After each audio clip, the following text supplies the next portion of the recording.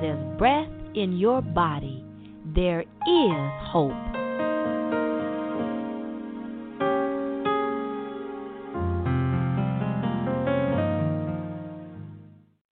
Welcome, welcome, welcome to Think Hope Podcast.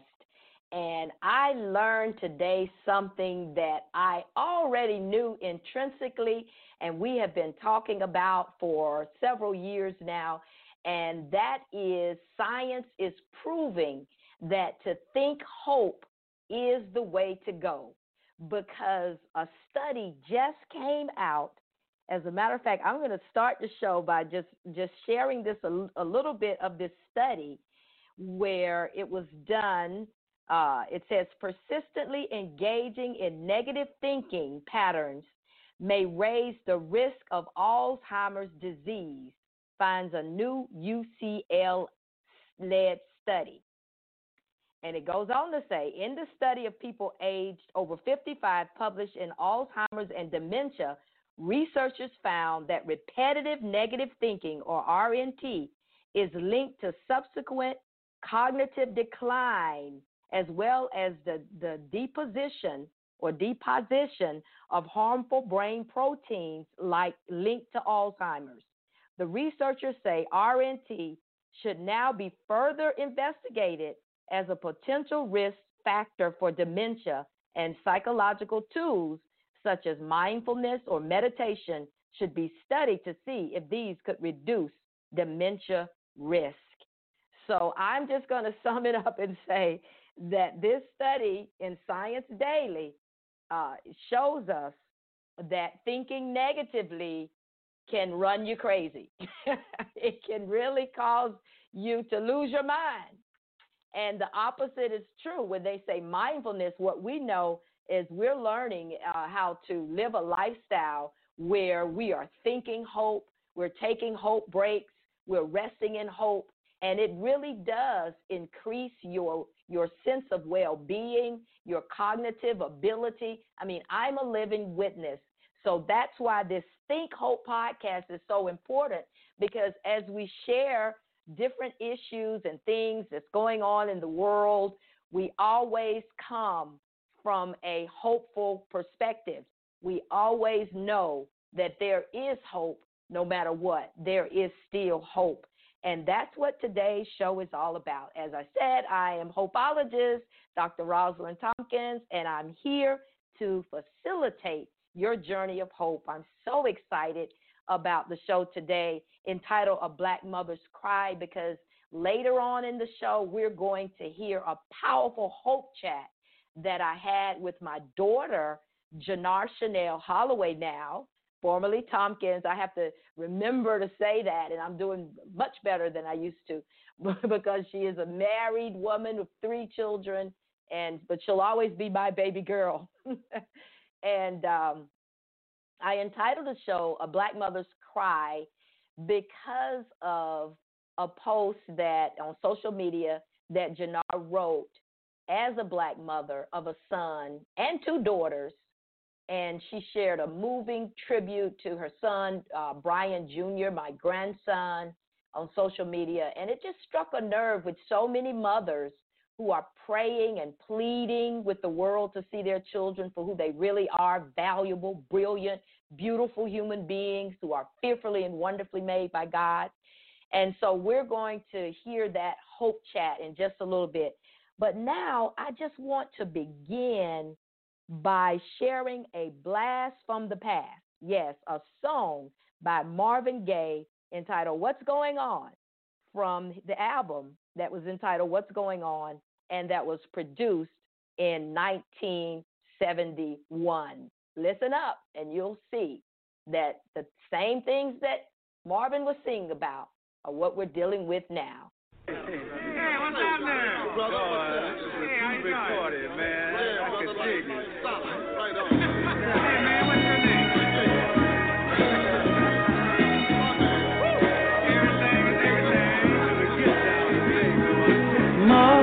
Mother, there's too many of you crying. Brother, there's far too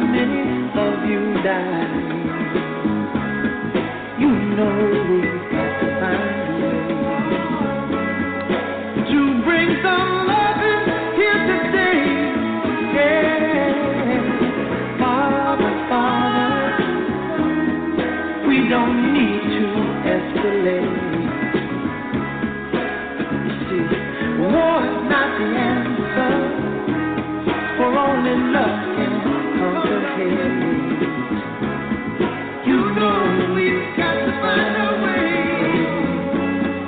to bring some love and kiss here today. Oh, take it light and take it fast. Don't punish me with brutality. Talk to me so you can see. Oh, what's going on? What's going on? Yeah, what's going on? Oh, what's going on? Right on.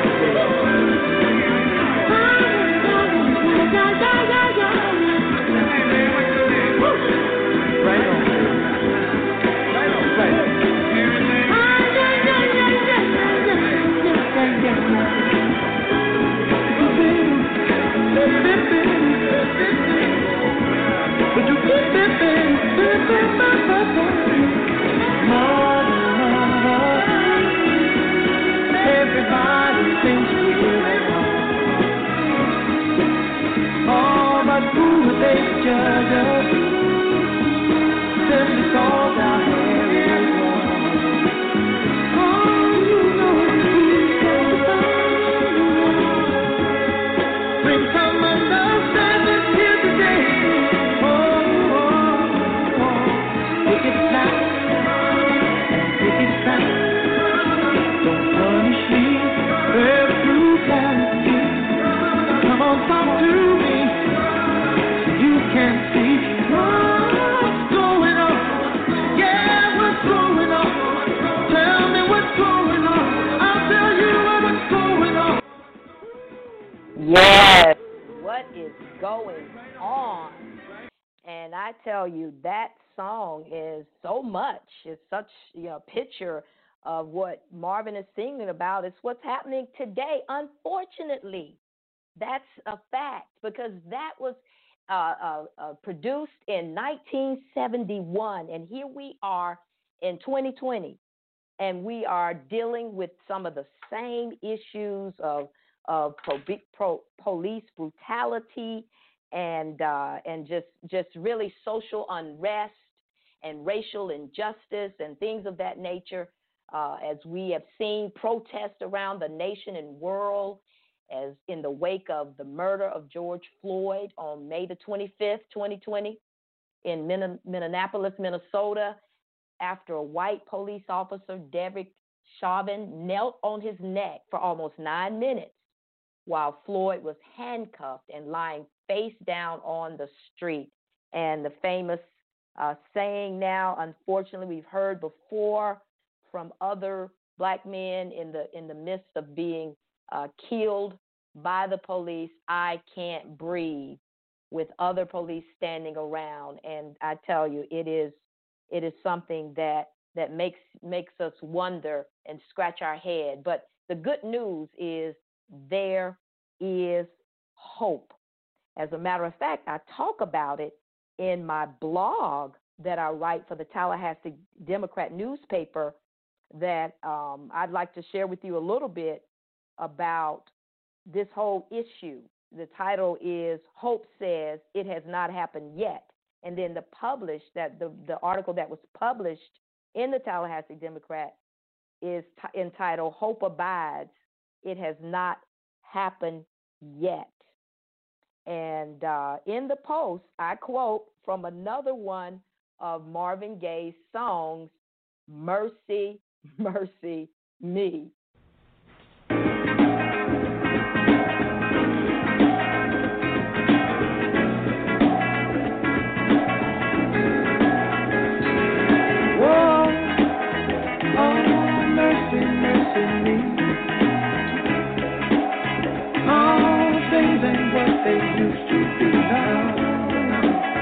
Where did all the blue skies go? Poison is the wind that blows from the north, the south, and east. Oh, mercy, mercy me. All things ain't what they used to be. No, no. Oil wasted on the ocean and upon our seas, fish full of mercury. Oh, Oh, mercy, mercy me. All things ain't what they used to be. No, no. Radiation underground and in the sky. Animals and birds who live nearby die. Oh, mercy, mercy me. All things and what they used to be. What about this overcrowded land? How much more do you from man can't you stand?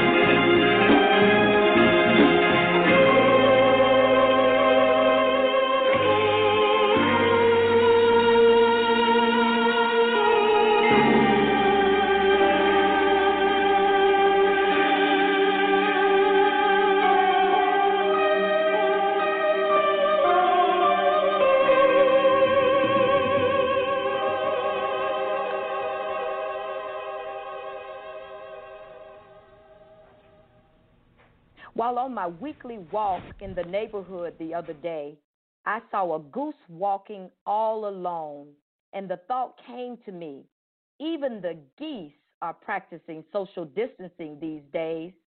It then dawned on me how over the course of these several months, dealing with the coronavirus pandemic, my way of looking at things has drastically changed. 6 months ago, I certainly would not have thought about social distancing as it was not relevant to my daily life. But now it sure is. Some things have drastically changed, but sadly others remain the same. As Marvin Gaye's song Mercy, Mercy Me says in his classic 1971 album, What's Going On, things ain't what they used to be. However, as I recently listened to some of the lyrics, I realized that some things are exactly like they were. Unfortunately, the social ills of our society remain and are heightened during times of crisis. As a matter of fact, in one of my recent poems, I write, we wear masks to go outside to keep the coronavirus from taking a ride while hate continues and so does crime. People are dying and we're running out of time. Some may say, where is the hope in that, hopeologist? Or where is the hope when there is yet another killing? Or where is the hope when over 100,000 people in the United States have died from the coronavirus? The answer is in one small word, and that is yet. When we add yet to the equation, that means there is always tomorrow. We can look at our children and grandchildren and we can say, yet they are here and they can and will make this world a better place. When we hold on to our faith in God, we can say, yet God is able. When we say yet, that gives us a reason to continue to try, because what is the alternative? Hopelessness that says you might as well give up. And then what? Hope says it has not happened yet. And as long as we continue to write about it, videotape it, sing about it, and be about making changes, there is hope. And on that note, I'm going to share this powerful hope chat that I've entitled A Black Mother's Cry, where I sat down and talked with my daughter, Jannar, and she shared from her heart, and that's what it's going to take to turn this whole situation around. I am here talking with my daughter, Jannar Chanel Holloway, and it's really a wonderful delight for us to be able to have this Hope Chat on the Think Hope podcast, something that I've always desired, and that is to minister with you, Jannar. And as you know, that's always been something that anytime we can do something together like this, it's always a blessing to me.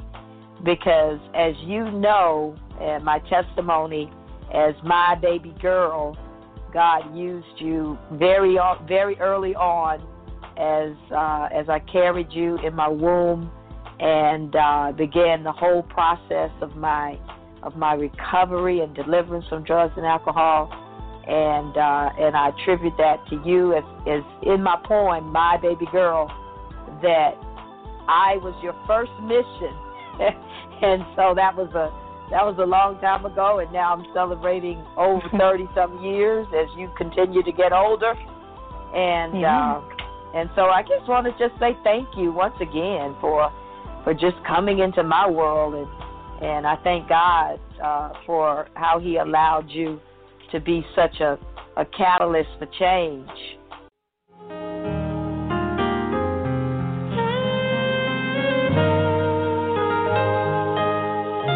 Every good gift and every perfect gift is from above, coming down from the Father of the heavenly lights, who does not change like shifting shadows. James 1, verse 17. My baby girl. When you came into my world, my life was a mess, and you know that. You showed up on the scene all sparkling and clean. You were just what I needed to help me really believe that it was time to take stock of my life. You see, prior to your arrival, I was living like a wild girl caught in the cycle of addiction. Baby girl, you taught me conviction. All of a sudden, I had another to think about other than myself. It was through my love for you that Christ's love finally shined through the muck and mire of my life. Love for my baby girl. You changed my world. With one smile and a cry, even the diapers that I would dry helped me to see life through different eyes. I had purpose and destiny lying in my lap before me as I dreamed of you and I, taking life by storm, wrapped in the capable arms of our Father who is in heaven. So, as you live your life and grow, please always know that I was your first life's mission. Mission accomplished, baby girl. Thank you for changing my world.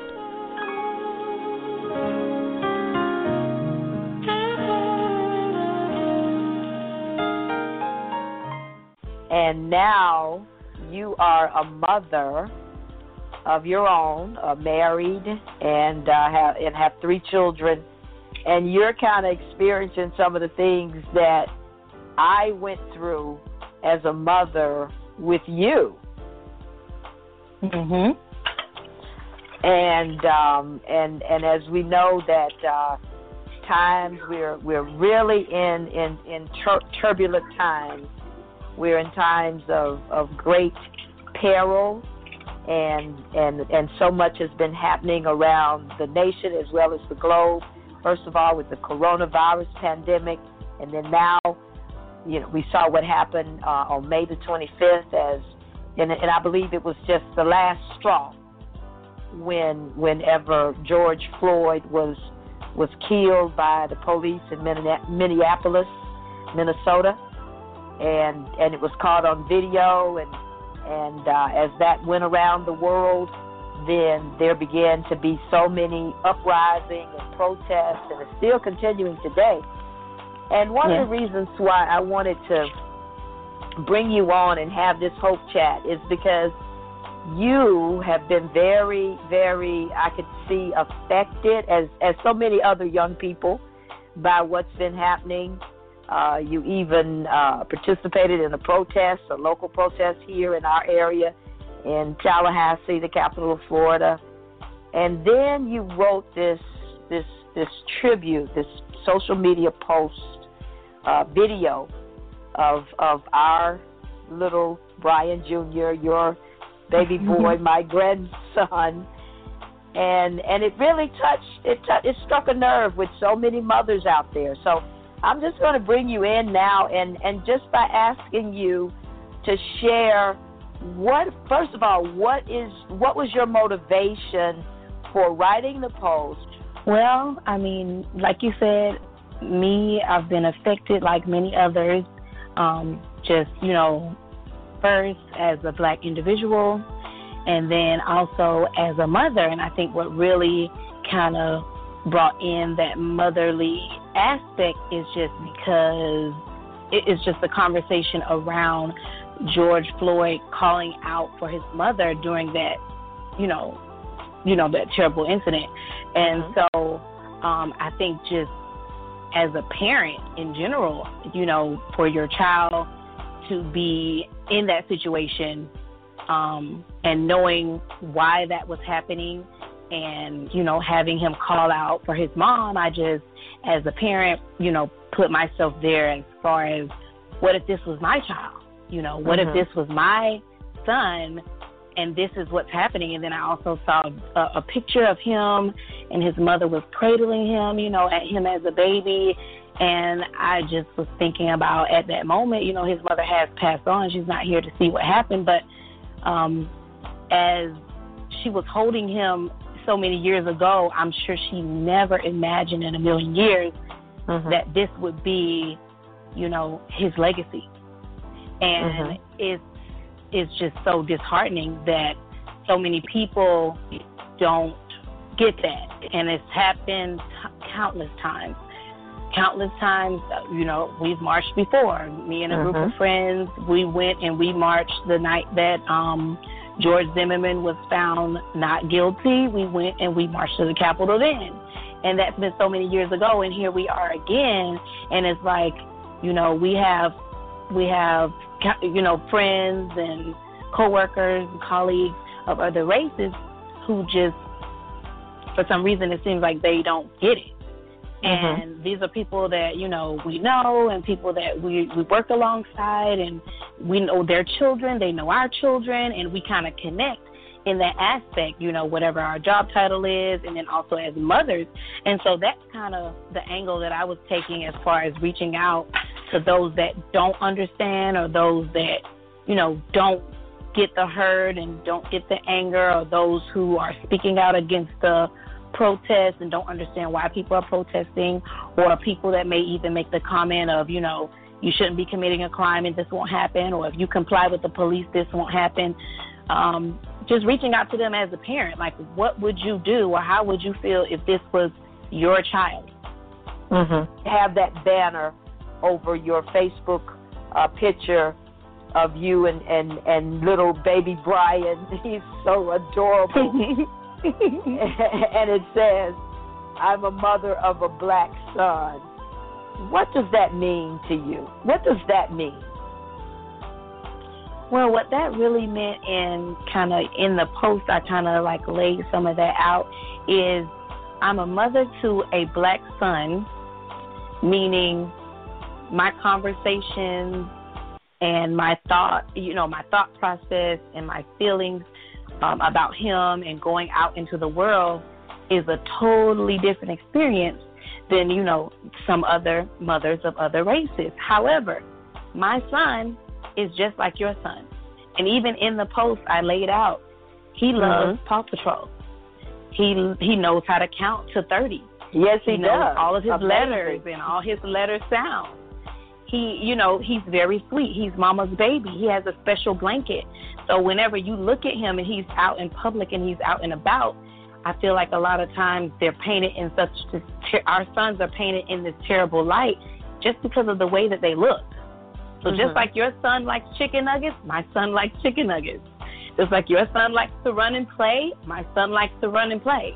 And so I would like for America and other mothers and fathers of other races to kind of stop and self-reflect as to how they look at our sons and our babies and our daughters even. And not always have them be perceived as a threat. And you know, it is the police, and I think the police are under a major microscope because they have such a high standard that they are expected to uphold. And when they don't, it is just disheartening that they are not, you know, doing the job that they're required to do. But it's regular citizens as well that need to change their mindsets. You know, when they're approaching them in the grocery store, when they're approaching them, you know, out and about, and just, you know, when they're walking down the street. It's just got to be a whole total, you know, mind change. Well, what message would you say as a mother, and as a mother of a son, a black son, as well as daughters, growing up now in America, what do you want them to know? What is the message that you and so many others of our young people today are marching and protesting? What do you want others to know? Well, what I want them to know is that, you know, just as far as America is concerned and as far as justice is concerned, we do have disparities in this country. It's not something that we've made up. It's not something that, it's not a woe is me movement. It's not, you know, we're not pulling the race card, you know, air quotes there. It is an actual thing that exists. There is, you know, inequalities in our community, not when it just comes to the justice system, but on a daily basis, that I feel like if you have not experienced that, you wouldn't understand.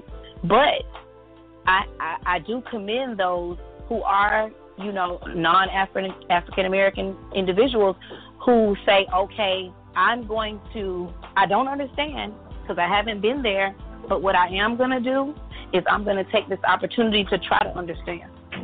And try to just, you know, see where it is that you're coming from and try to listen and try to go into the conversations that we've been having just with an open mind. Right. So that's just really what I would like to, you know, spark up that conversation amongst not just black people, because we have the conversation, but honestly, we can't fix the problem ourselves. It's going to take all people of all races to fix this issue, and I think it can really start with mothers raising up their children to be those people who are not, you know, going out there and committing these acts as adults. Yes, you make a good point there, and that's one of the reasons why almost 30 years ago I founded the organization, as you know, Mothers in Crisis. And over the years, many people had said, well, why don't you change the name now, because you're not just in perpetual crisis. And what I realized is that when you look up the word crises, it also means opportunity and it means turning point. And I believe that we're always, especially as mothers, because I can say as a mother, I'm your mother, and mothering never ends. And the concern, no, it doesn't. and the concern that you have for your children is the same concern that we have for you and all of our children and now our grandchildren. So the concern grows. It never ends. And I would say the opportunities and the times of turning points, the turning points that I believe that our nation and the world is facing, because not only is it the United States, you have marches all over in different countries, London and France and Germany and you know, South Africa. And I mean, this is resonating, this call for racial equality and justice is resonating around the globe. And I do believe that as mothers, that we play a very, very crucial role, and that's mothers of all races, because we have to, listen, I looked to your generation as I was raising you as a single parent, and I had, so many hopes and dreams, and, brought you up in a certain way in the admonition of the Lord, and prayed over you and protected and pled the blood of Jesus and did all I could so that you could have a better experience in this world, in America, than I had. And that's the dream for I believe, all the mothers of black and brown children around the globe, and as well as fathers, but we're talking mothers now. And I do believe that when mothers really, really, really understand the importance of not only just birthing the children, but then rearing them in such a way that they understand that we're all created equal under God, and that everyone is valuable, that there's no race greater or better than the other, that we're all a part of the human race, and that when those messages are really ingrained in our young people, then when they grow up, they'll have a better capacity to do the right thing and treat people as they desire to be treated. What do you think about that? Yeah, that's exactly my thoughts and my wishes and hopes and prayers, that, we can change this starting with our children. And how are you going to do that as a mother? Well, I feel like for me, it's really me just kind of educating my kids. And, I have an 11-year-old, and then I have a 4-year-old, and I have a 2-year-old. And so my 2-year-old is my son, David Bryan. And as far as my oldest daughter, Taylor, we were kind of gathered up with just a limited amount of friends and family, like for a graduation celebration. And so while we were kind of they were cleaning everything up and they were getting everything settled, I had left, but another parent was telling me that, as the kids were cleaning and they were taking down the lights and putting up the chairs and it was getting dark, all the kids kind of took out their cell phones and they turned off the lights, and they were like, we're going to have a moment of silence for George Floyd. And they're 11 years old. And this is like a Friday night, and they, they're on their phones, they're playing games. And then they decided, okay, we're going to have a moment of silence for George Floyd. And then they started to, one at a time, just share how they felt. Now, they're 11 years old. They're in the 5th grade. And they're coming up one at a time, and they're just saying, this is how I feel about what's going on. And, these are my fears, and these are my wishes. And, I feel like having that positive outlet for them and having that positive conversation is a good start, as opposed to shielding them, from what's really going on. I feel like, they have thoughts and they have ideas about what's happening. And so we, one young girl even made a statement, about really a strong statement about, non-African American people, about how she felt. And another little girl was like, no, you shouldn't say that. Not all, XYZ. And so the parents, they stayed out of it. And the kids just had that whole conversation, and they just listened, and it was so powerful that they had these thoughts on a Friday night, of what's really going on in America. Oh, yes. Young people, they are our hope, and they are our future. Our children, our children's children, our children's children's children. And I'm always, and especially at the age that I am now, thinking about the legacy of what are we going to leave our children. And the greatest thing that we can leave them is the ability to know the truth of the Lord Jesus Christ, first and foremost, and then the truth that comes from sharing the truth one with another. The power of community, the power of communication. That is the main part of community. So as you are now, you're a teacher. How long have you been teaching? 10 years. This will be my 10th year teaching. Oh, wow. Boy, do I feel young. No. 10 years. That's a whole decade. And 10 years. And so not only do you have your children, you also have the children that you are that you are teaching. What grade is that? For everyone to know. First grade.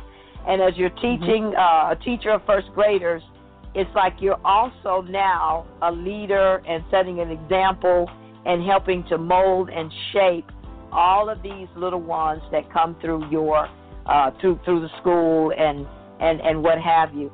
So what would you say to the teachers that are out there of how they can and how you all can make a difference and be able to help young people understand what's going on? A lot of times as teachers, we have to really, really tread lightly, you know, as far as what we say in the classroom or what, you know, the type of discussions that we allow. But what I would say that we can all do in general, you know, male, female, black, white, you know, all races, is just really show them love, show them that we care and genuinely do it. Don't, you know, make up these preconceived, you know, come into the classroom with these preconceived notions about certain types of students, you know, treating them differently because of their race, because of their behavior, because of their parents and their background. That is really detrimental to a child to go through their entire elementary, you know, experience, their entire middle school experience, and have teachers who they revere and who they trust and who they honor. My students call me every day. They call me mommy on accident because I am that mother figure. You know, I spend so much time with them. Like I have students who live with their auntie. They call me auntie. They live with their grandma. They call me grandma. So they see me in that space, you know, on that same level as that person who they trust. And if you are that person and you are not treating them with love, treating them with kindness, and showing them how to be a good person, you are failing them as if they are your child. I would agree, because teachers, I mean, we remember, I know I can remember a fifth grade teacher. I can remember a ninth grade teacher. It's certain ones throughout my years in school that I can remember because of the way they treated all of us, and especially me, and how I felt. As Maya Angelou so graciously put it, people don't often remember what you say, but they will always remember how you made them feel. And and that goes a very long way. And it also goes a very long way with what we're dealing with now as we are believing God that this is a new normal, that this is not going to be as it was before, that we will see some real changes, because the changes begin in each and every one of us. And change begins with conversations just like this, just like what we're having now. What I'd like to say to you as my black mother is thank you for raising me without fear. Thank you for raising me and teaching me the difference between what's right and the difference between what's wrong, and allowing my voice to be heard.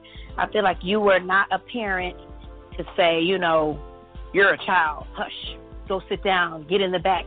You allowed me to be expressive. You allowed me to, you know, have those thoughts and have those conversations whenever there were things I didn't understand, whenever there were things in the world I didn't understand, or things in the scripture I didn't understand. So just having that relationship as a parent just carried us on over into adulthood to the, you know, the wonderful place that we are right now.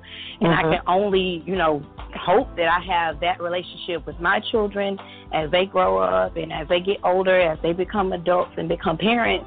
I want to kind of instill that, you know, that strong relationship within them. So, and I just know so many friends of mine that are, you know, adults now that just don't have that with their parent, and I just could not imagine not having that relationship between us. Amen. Amen. That really is a blessing, and I believe that's what carries us, and that's why we can continue to work together across the generations now, because we work together as family and make sure now the little ones are being cared for and are being raised in the proper way. I can only depend on the Lord to kind of get me through these moments, and the only way I'm able to, keep pressing forward and keep moving forward and keep holding on to that hope is due to my relationship with the Lord. Because even a mother I was talking to after I did the post, and she was saying, this is exactly how I feel, and I just feel hopeless, and the only thing I could really tell her, it was nothing I could tell her to fix it. I just told her to press into the Lord. And I know that she has a relationship with him. That's really, the main thing that we can all do is really kind of push into that, to that relationship, just fall into his arms and put it in his hands. I mean, that's really, the most important thing that we can do. Absolutely. I agree so wholeheartedly.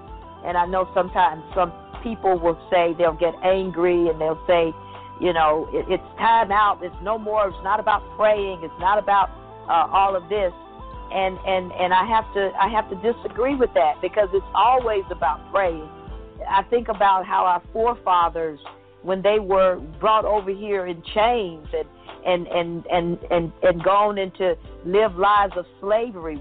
My great grandfather, which was your great great great grandfather, was a slave, and what got them through was their strong foundation of faith and relationship with the Lord, and their praying and singing of those gospels and believing that they were going to make it a better day for their children and their children's children, and the strength that they had. And I think about that, and how in the world are we going to get to this place and facing yet another crisis and just say, oh, forget about God and forget about praying, that we need to what? It's from that place of faith, hope, and love that we're going to make it, and we're going to see change in this nation and around this world. So that's one of the things that I really appreciate about our relationship, is that we share faith. We share our faith that you chose of your own volition to accept the Lord Jesus and have a relationship with him. And now we can share our faith together. And that's the prayer that I have for our grandchildren and their children and throughout the generations, because I know that as long as we hold on to God's unchanging hand, that we're going to be all right. And not only that, God can use us to make this world a better place. And together, Jannar, that's what we're going to do, and that's what we're doing. And amen to that faith. Like James 2:17, faith without works is dead. And I feel like they go hand in hand. You can't just be out there doing the work and you have no faith. Right. And they go hand in hand. God is going to lead you to do the right work, do the right way. That's going to make a difference. That's right. Absolutely. That's what we're going to continue now live and discuss on the show. And that is how we can truly, truly, truly have that change and transformation of the mind, of the heart, which results in changing of our actions individually as well as a society. Because one thing I do know, and I'm a living witness, that change is possible. Change is possible, and that's why there is hope. We are not those who believe that all is lost and things will never change, because if we did that, who would even wake up and try again? But whenever you understand that there is hope, we can change, we are bigger than this. There are so many people out there right now that are open and that are willing and that are ready for this type of change, that we have to be the ones now to help navigate that and steer the change in the right direction. Yes, and that is what we are in the midst of doing, and we're going to have a discussion. And I want it to be centered around the Hope Chat, maybe some of the pointers that was brought out by Jannar, and also to think about and to talk about how we are going to navigate now to bring about real lasting change. And those of you who are in queue, I see you. You can raise your hand by pressing 1, and then I'll be able to bring you in at the appointed time. And also, of course, we're going to hear from our Christ Vision Tribe members who are also in queue. And we also have Jannar with us. Jannar is with us in queue, so we can definitely, as a matter of fact, I'm going to go ahead and start this by pulling you in, Jannar. I'm going to pull you in now. And hello. Hey, Jannar. Hey, Mama. Hey, so what did you? Hey, this was the first time you heard the Hope Chat. So what did you what were your thoughts about it as you were listening to yourself? I loved it. We were texting kind of back and forth just about, what I was thinking and how I was feeling, and I enjoyed it. Yes. Now, was there anything that you said as you were listening to it that I wish that I would have said or I could have said? Now that we have this little live portion, you can add to it if you'd like, or elaborate on something if you felt like you needed to. Well, I feel like that was a lot. That was a lot to unpack. We touched on so many points that we could just do the whole hour on just several of those points. But yes. I think that overall, I feel like, I would like for it to just, like I said, stimulate conversation and kind of spark up conversation with people who may not quite understand what's really going on. And then also just for those of us who have seen this time and time again, and, kind of like right now, this is our last straw and we're just at our wit's end. We feel so hopeless. I have so many friends who I've sat with on the phone and they've cried and we've shared tears and we've, kind of rode around in the car and just had these conversations. Even the other night, me and a core group of my friends, we got together, and we normally get together just to kind of take a breather from the, coronavirus drama and all of that. But we spent the majority of the night just discussing, what's going on with the Black Lives Matter movement and just different cases and different things we've seen on social media. So I would like for all of them who are listening and, who are kind of tuned in to just hold on to hope and just, because I honestly feel like this time is going to be different. I really do. Yes. I have that feeling that this is going to be real change. This is going to spark real change because I feel like the world is watching, the world is paying attention, and it's like the world has been asleep, and now all of a sudden everybody's awake. I absolutely agree with that, and I'll be able to bring you back in, so please stay with us. We're going to take a little short break now. And I'm going to share a poem which goes right to what you were talking about, how I believe this time is different.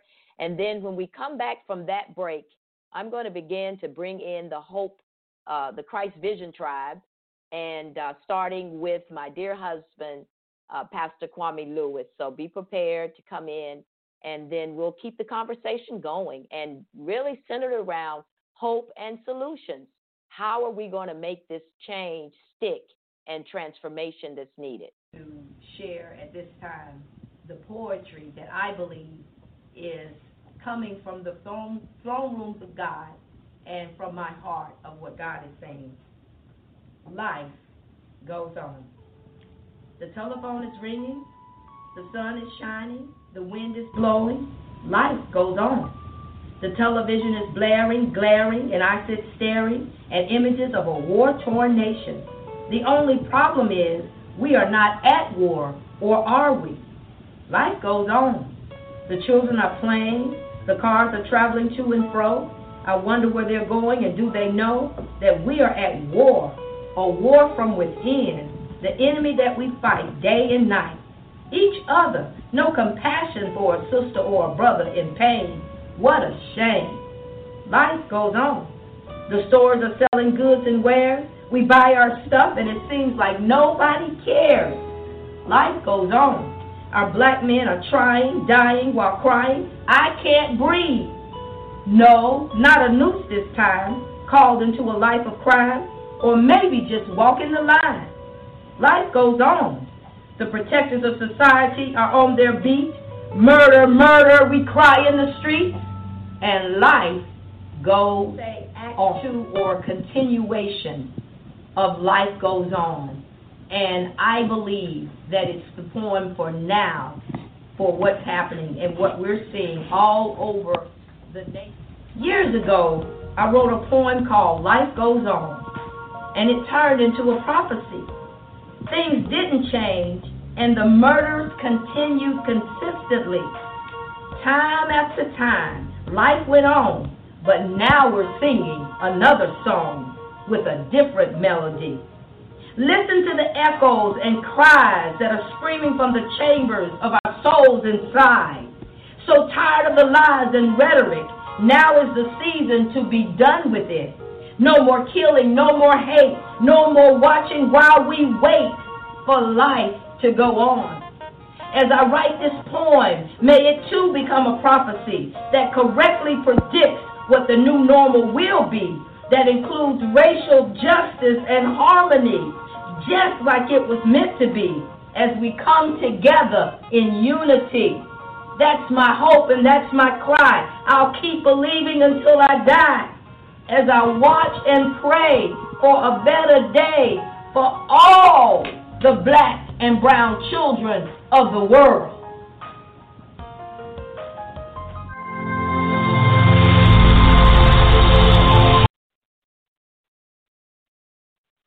All right. That is Life Goes On, and that was a poem that I wrote several years ago, and it's in my book, Nimble Anointed Words, Empower or In Awe. And then the latest poem, The New Normal. So you're on the line, dear Pastor Kwame, my dear husband. How are you? Hi, babe. I'm doing well, and it's such a pleasure. I pray everything's going well as I'm in my office and you're elsewhere. Right, as I'm in the home and you're in the office, but we're together as one. So what are your thoughts? I know you have a lot to add to this conversation. Yes, I do, and we certainly don't have enough time for me, so I'll take just a small slice of that. First, it is important to recognize both of you in your respective places of service, honorable service, the things that you have done and continue to do, and I believe a good lesson and platform for the things that Jannar has done and is doing. And I first want to acknowledge and recognize both of you for that. The challenge, there are so many different ways you can look at this. The place that I would focus on, two places. First,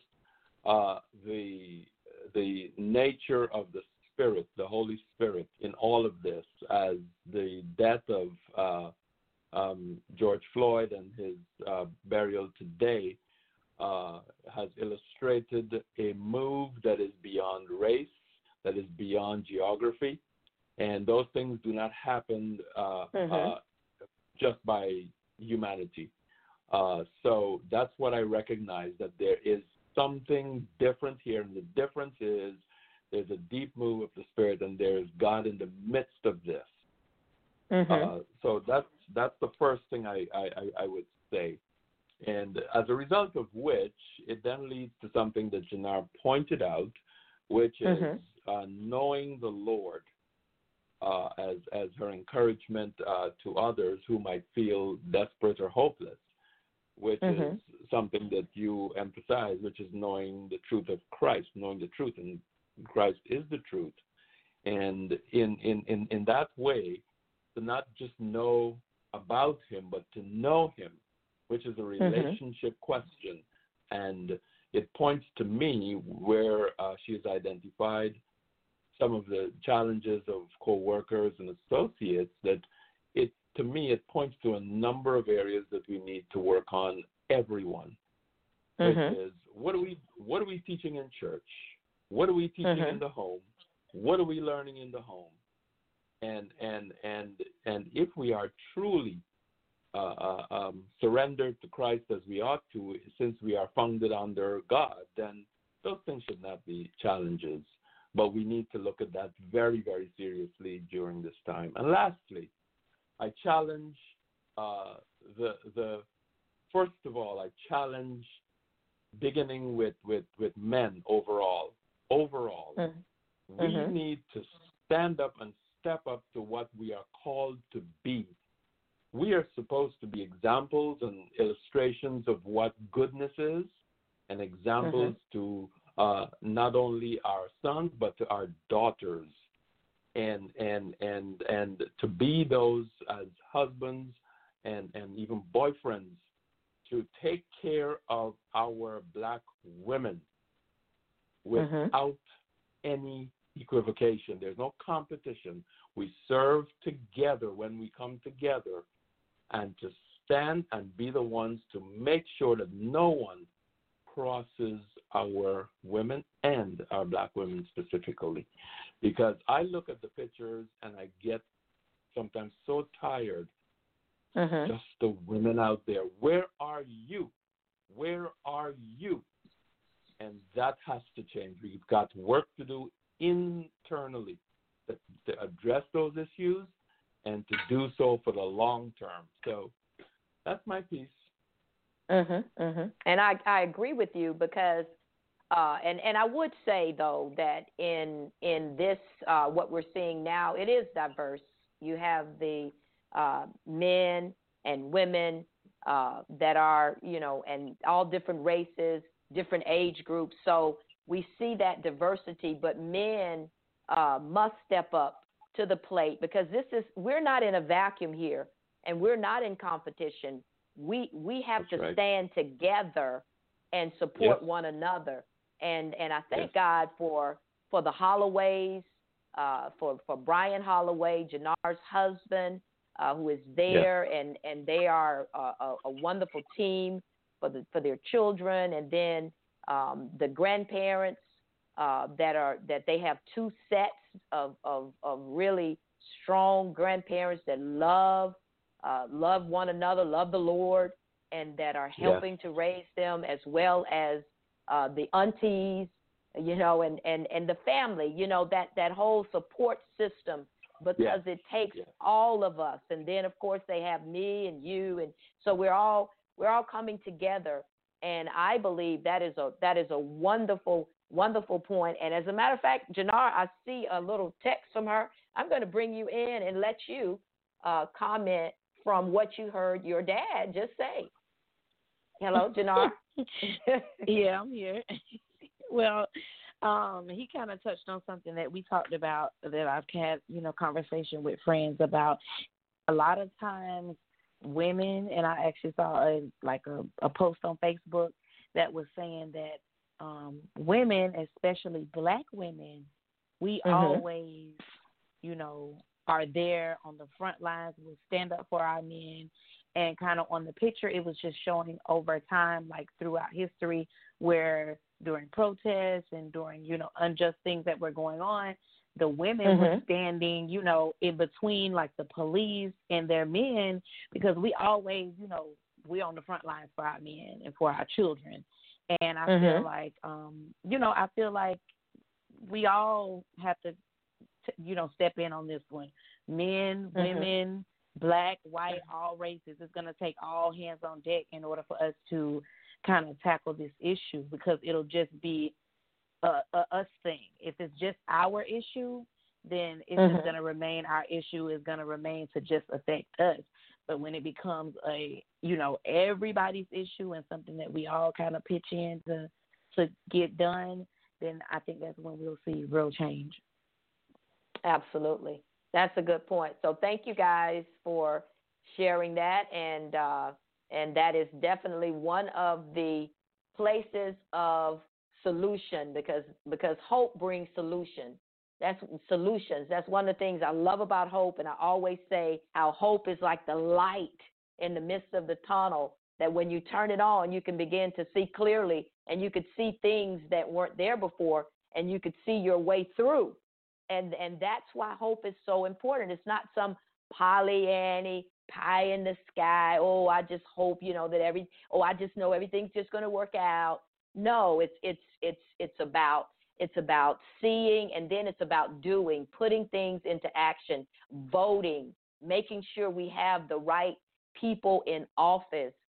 We thank God for, as I mentioned, the Holloways, L.J. Holloway, who is running for Congresswoman, and that's Brian's. Well, that's Janar's sister-in-law, Brian's sister, and she has a grasp of some of these things that we need to see in terms of empowerment and really doing things that's going to bring about change.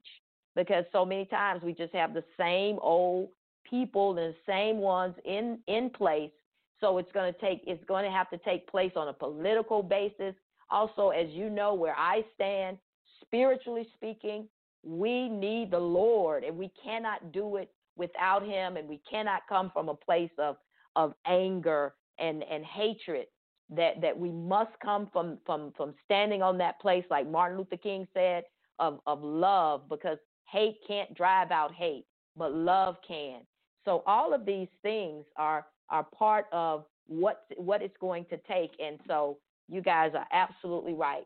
Now I'm going to bring in another one of our Christ Vision Tribe members who has been, I've seen your hand raised, Minister Nettie, from the very beginning. So I know you were very anxious to come in. So I'm going to go ahead and bring you in now. Hello, are you there?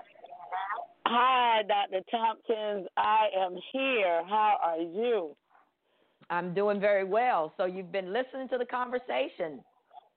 Yes, my heart is just so full, just listening to the love, the wisdom, the conversation, and coming from Janar as that young mother, and I saw the post that she put out with beautiful baby Brian, and as she was sharing how, if you just close your eyes and you don't see a color, he's still a baby boy, and he's beautiful, and he has a life that needs to be lived without, having to go through injustices and being in fear.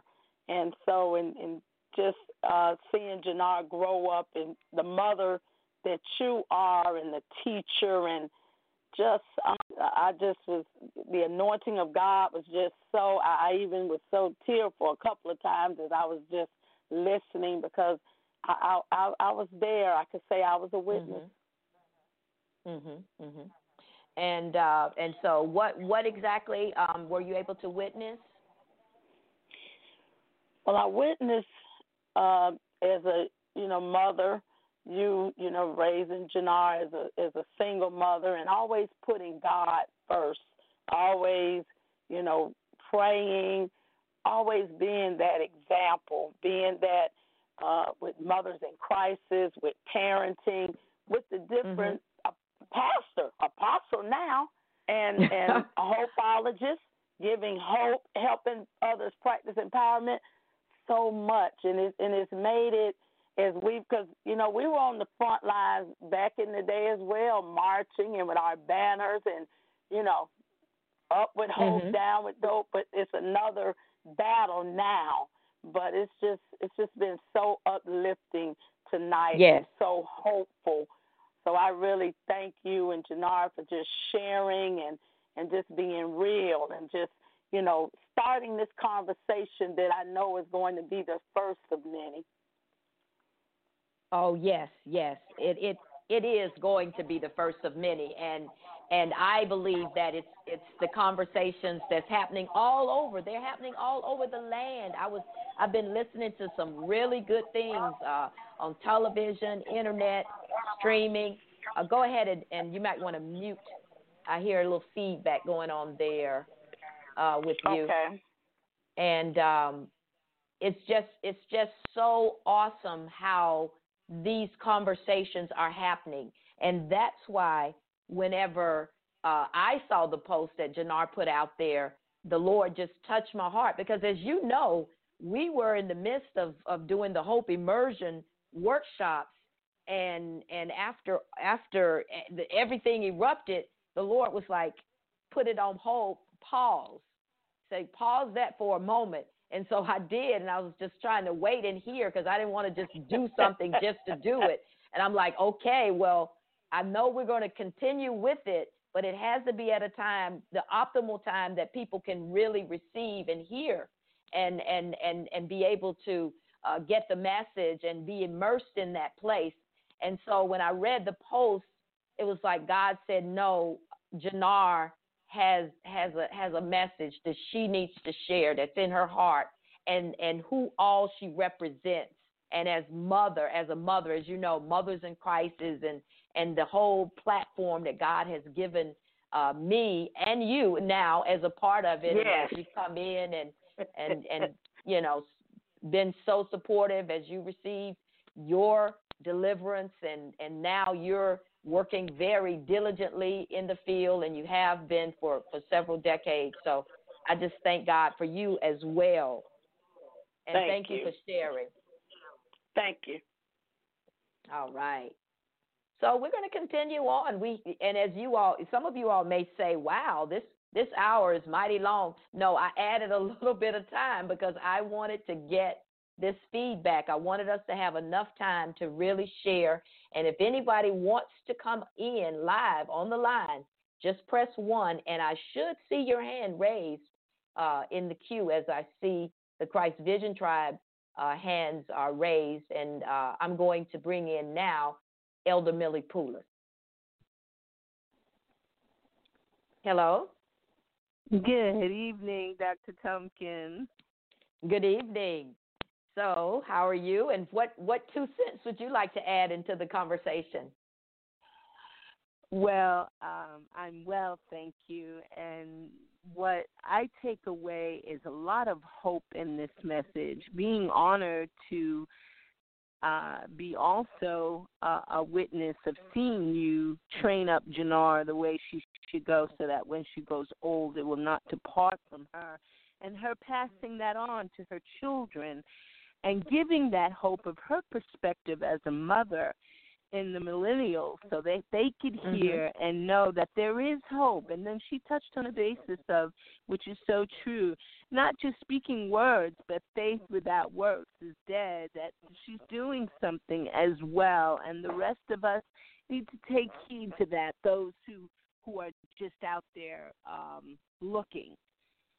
That's a good example, and it just blessed me, Dr. Tompkins, when Jannar, she's a first grade teacher, and I said, wow, I trust my first grader, and I would want her as my child's teacher, because we need these teachers to be on the front lines and tell the truth to these children and set the example. So that's what truly blessed me, Dr. Tompkins.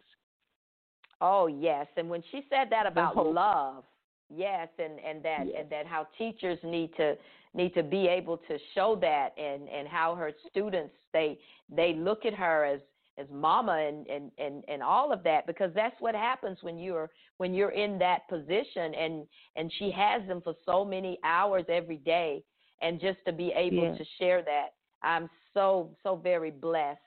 As you know, Jannar comes from a family of teachers, and I am a teacher, but I'm a teacher of the word. I walk in the office of teacher, actually of the fivefold ministry gifts, but several from my mom, my aunt, my sister, and my cousins, so many were teachers in the school system, and now Jannar is something she always wanted to do, and now she's been doing it for a decade, and when you can do something for a decade, it's in this day and age, it has to be more than a job. It's It's a calling. It's a mission, a commission, a vocation. So thank you so much for bringing that out, and it's always good to have you on board this hope train that God has us, and it will not end, even though we have made it through April, the National Month of Hope. But this hope train, it goes down the track throughout the whole year. We are spreading hope all around the world. And speaking of hope, I'm so very pleased, delighted, and excited to bring in, as I mentioned a little bit earlier, that we have L.J. Holloway, who is part of the family, Janar's sister-in-law, and she's running for Congresswoman, and she's a dear friend over the years. And she is in queue, and I'm going to bring her in now to have her share in this conversation. Hello, LJ. Hi, good evening, Dr. Tompkins and Janar. I call her my sister-in-law. Look, I have been listening to this call for more than an hour, and I have just been so filled in hearing, the suggestions not only that Janar has, but just to hear her passion. One of the things you guys failed to mention is that she was Teacher of the Year, and because I'm not a student, look, I, of course, knew that she was dedicated to her students, but in listening to this show, I understand why not only her colleagues would, vote her as Teacher of the Year, but you can hear her passion and her love for the students. You really can. So, Janar, I know that, privately I have said appreciate your dedication to our students and to my nieces and my nephew, but just to hear your heart on this call, I mean, it just makes me even more proud, not only for my nieces and nephew, but for the students of Leon County. But notwithstanding any of that, let me just say, I mean, your topic was so apropos, and many of you have heard the song, Ella's song from Ella Baker, who was a freedom fighter that was made popular by Sweet Honey and the Rock. And so it's so true, Janar, when you said, we who believe in freedom cannot rest until it comes, because we know until the killing of black men or a black mother's son is as important as the killing of white men or a white mother's son.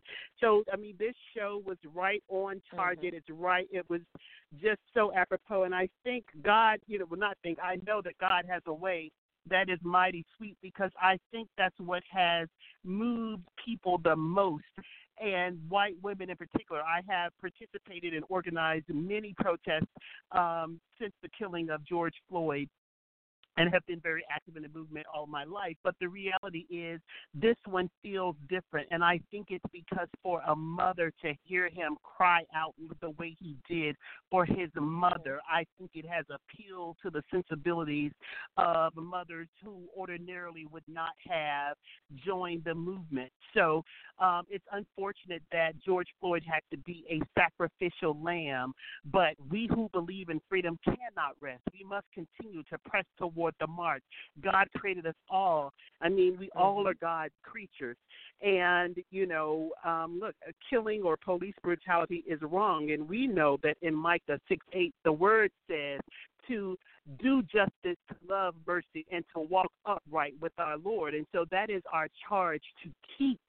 But, Janar, I don't want to keep harping on you. I am going to tell Dr. Tompkins and her admonition in the Lord and her training you up. We know the scripture in Proverbs. We know Proverbs 22:6 when it says, "Train up a child in the way that he should go, and he will not depart from it." So I want to say to you, I thank God for you, Dr. Tompkins, for training Janar in the way that she would go. And we know you can tell a tree by the fruit that it bears, and your fruit has further given birth to even stronger fruit, because I tell you, those three who are my heart, and it breaks my heart that I don't see them as often as I need to, but the reality is they are who they are because of the fruit that you have given birth to. So I want to say publicly, thank you, thank you, thank you. But more importantly, because you have this calling on your life, Jannar, the children of Leon County, they call you mama for a reason. They call you mama because you love them, and we know that you should serve as if you're serving unto the Lord. And I have seen your dedication. I know how hard you work after hours and how long you stay at school, and then when you get home, the things you do for your class. And every year, I mean, on social media, because I'm not in Tallahassee full time, I look forward to just seeing what your classroom is going to look like and what the theme is. You know that you are the proprietor of look, the name change was a TCM, the creative. Look, too cute creations. You know, I'll mess it up. But at the end of the day, look, it's because you are creative. You're not just creative by using your gifts with your hands. You are creative in so many ways. So I thank God for both of you using your gifts. And look, Dr. Tompkins, I heard that poem, and that poem was as apropos today as it was when you wrote it in your book. So I want to thank both of you for using your gifts and being blessings to the kingdom. Amen, amen, and thank you very much. Thank you for spending this time with us, and it's always good whenever I can see you and we can have some time together, and also to help you with your campaign, because I believe. Yes, and I know I didn't give myself. I was so busy. Look, it was so hard to know. I didn't even give myself a shameless plug. You know, because I mean, right now people's hearts are hurting, and that's why I am running for Congress, because we need people who are not only competent and who are courageous. I mean, many of you, you all know that I worked in Capitol Hill for Congresswoman Carrie Meekin. You know that I earned my law degree. But so many times people forget that the role of Congress is to make laws. And if Congress' role is to make laws, then you want someone who not only has a law degree and who has worked on Capitol Hill, but when you talk about police brutality, you need the laws to change. We need the chokehold to be illegal in all municipalities. And because federal supersedes state and local, we need people who are going to be bold enough to not only, well, of course, the Congressional Black Caucus just introduced an act, but on yesterday. But the reality is, we need people who are going to act in the best interest of all the people who are not beholden to lobbyists and special interests, but people who care about justice and who care about people. I believe that God has called me for a time such as this, and like Esther, I believe that God is going to allow me to go there and to make changes on behalf of the people, not special interests or big business. This is Jim Crow 2.0. I hate to be so blunt, but that's exactly what it is. Look, we know during Jim Crow the laws were not for the people, and we see the same things happening now. And so we definitely need people who will take the scales off their eyes and the veils and not be motivated by money, but be motivated by justice and love. Absolutely. Well said. Well said. And so everyone that heard that, go out, find out more information. And if you're living in this area, it's time for a change. It's time for a change. Okay, thanks so much for your input. God bless you. Thank you. For a better day, vote L.J. Holloway, Licking County, all the way to Duval County, include parts of Leon. All right. That's what I'm talking about. That's what I'm talking about. And one thing I can really say about L.J. Holloway is that she is a fighter. She does not give up, and that's how we make it. It's not how many times you're knocked down, but it's how many times you get up. Because when you get back up and you go back in there and you do it, that's when the victory comes, and that's what I believe.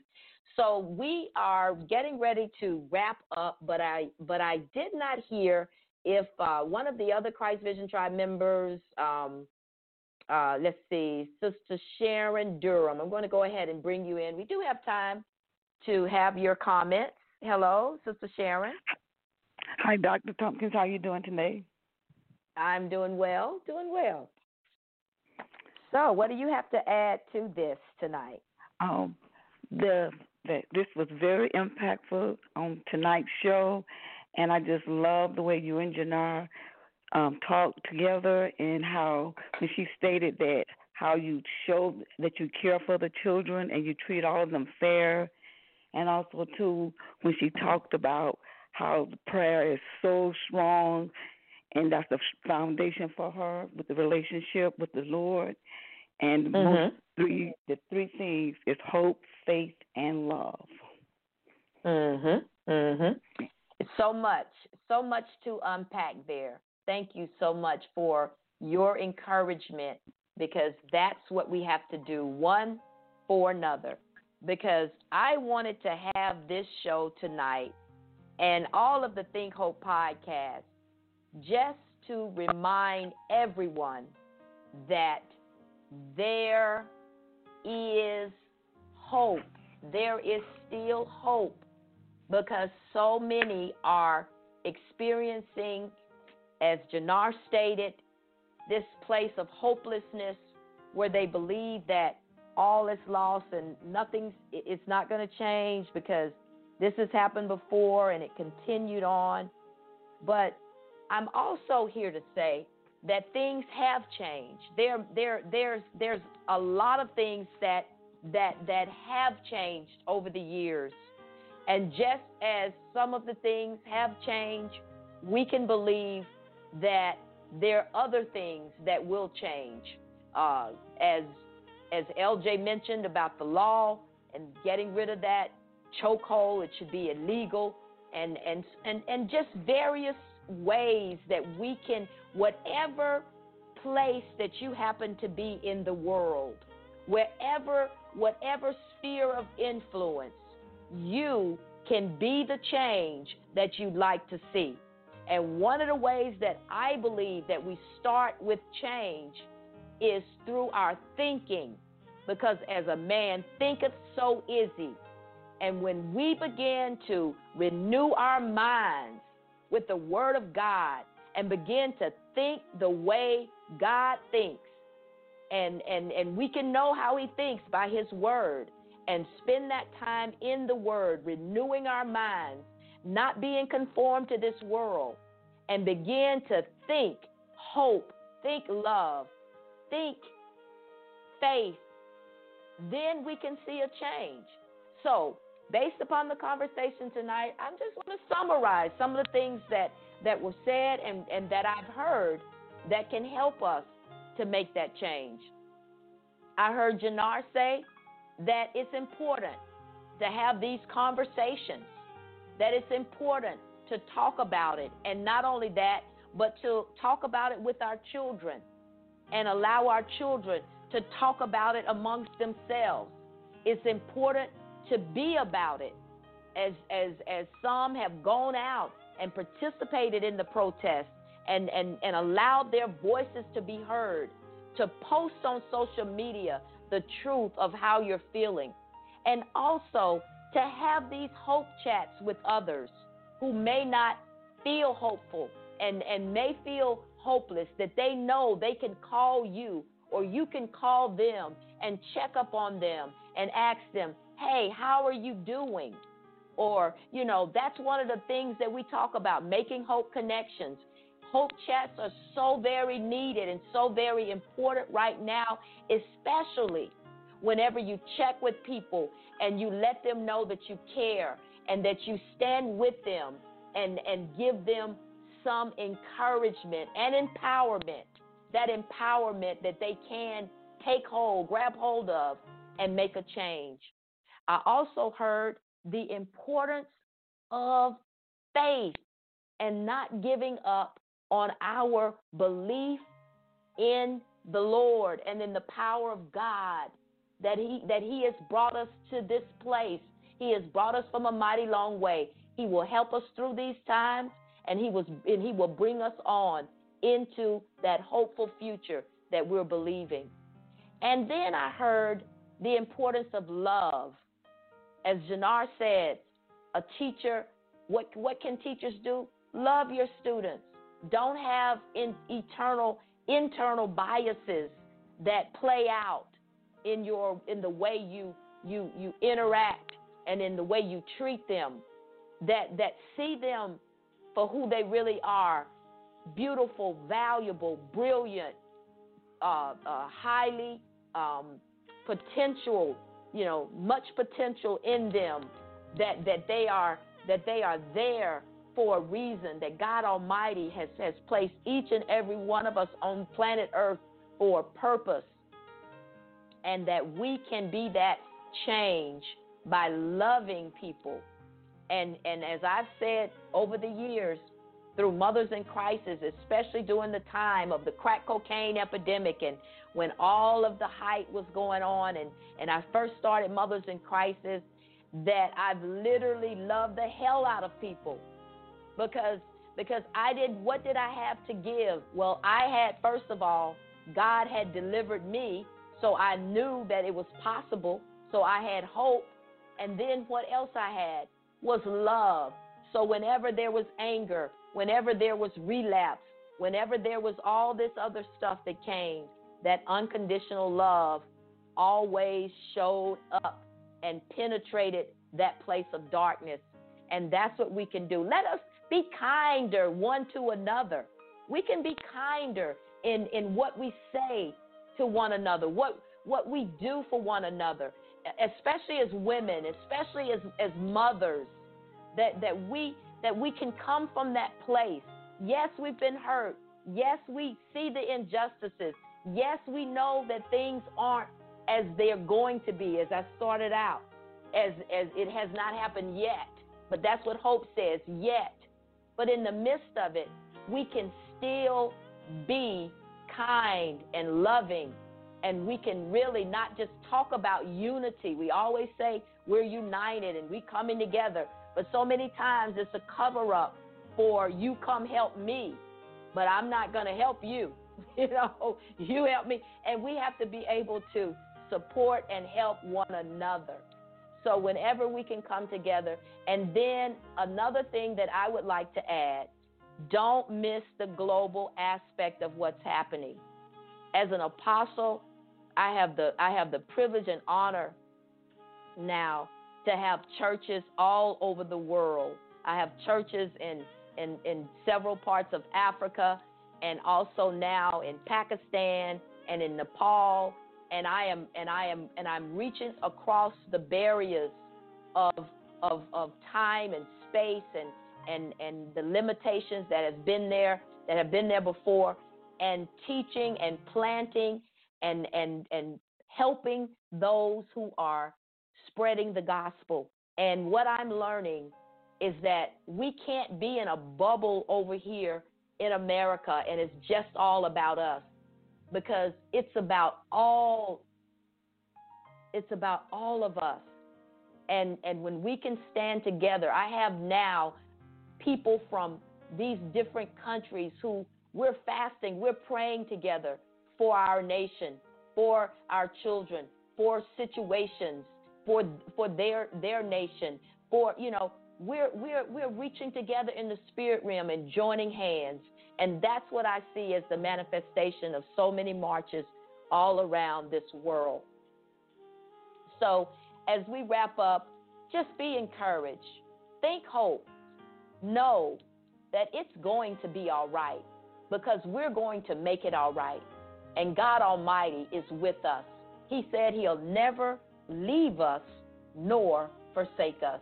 So let us continue to stand one with another, standing together, strong, so that we can see the difference that we know we can make and can happen and will happen, because there is still hope. Until next time we come together, may God bless you. Amen. Remember, as long as there's breath in your body, there is hope.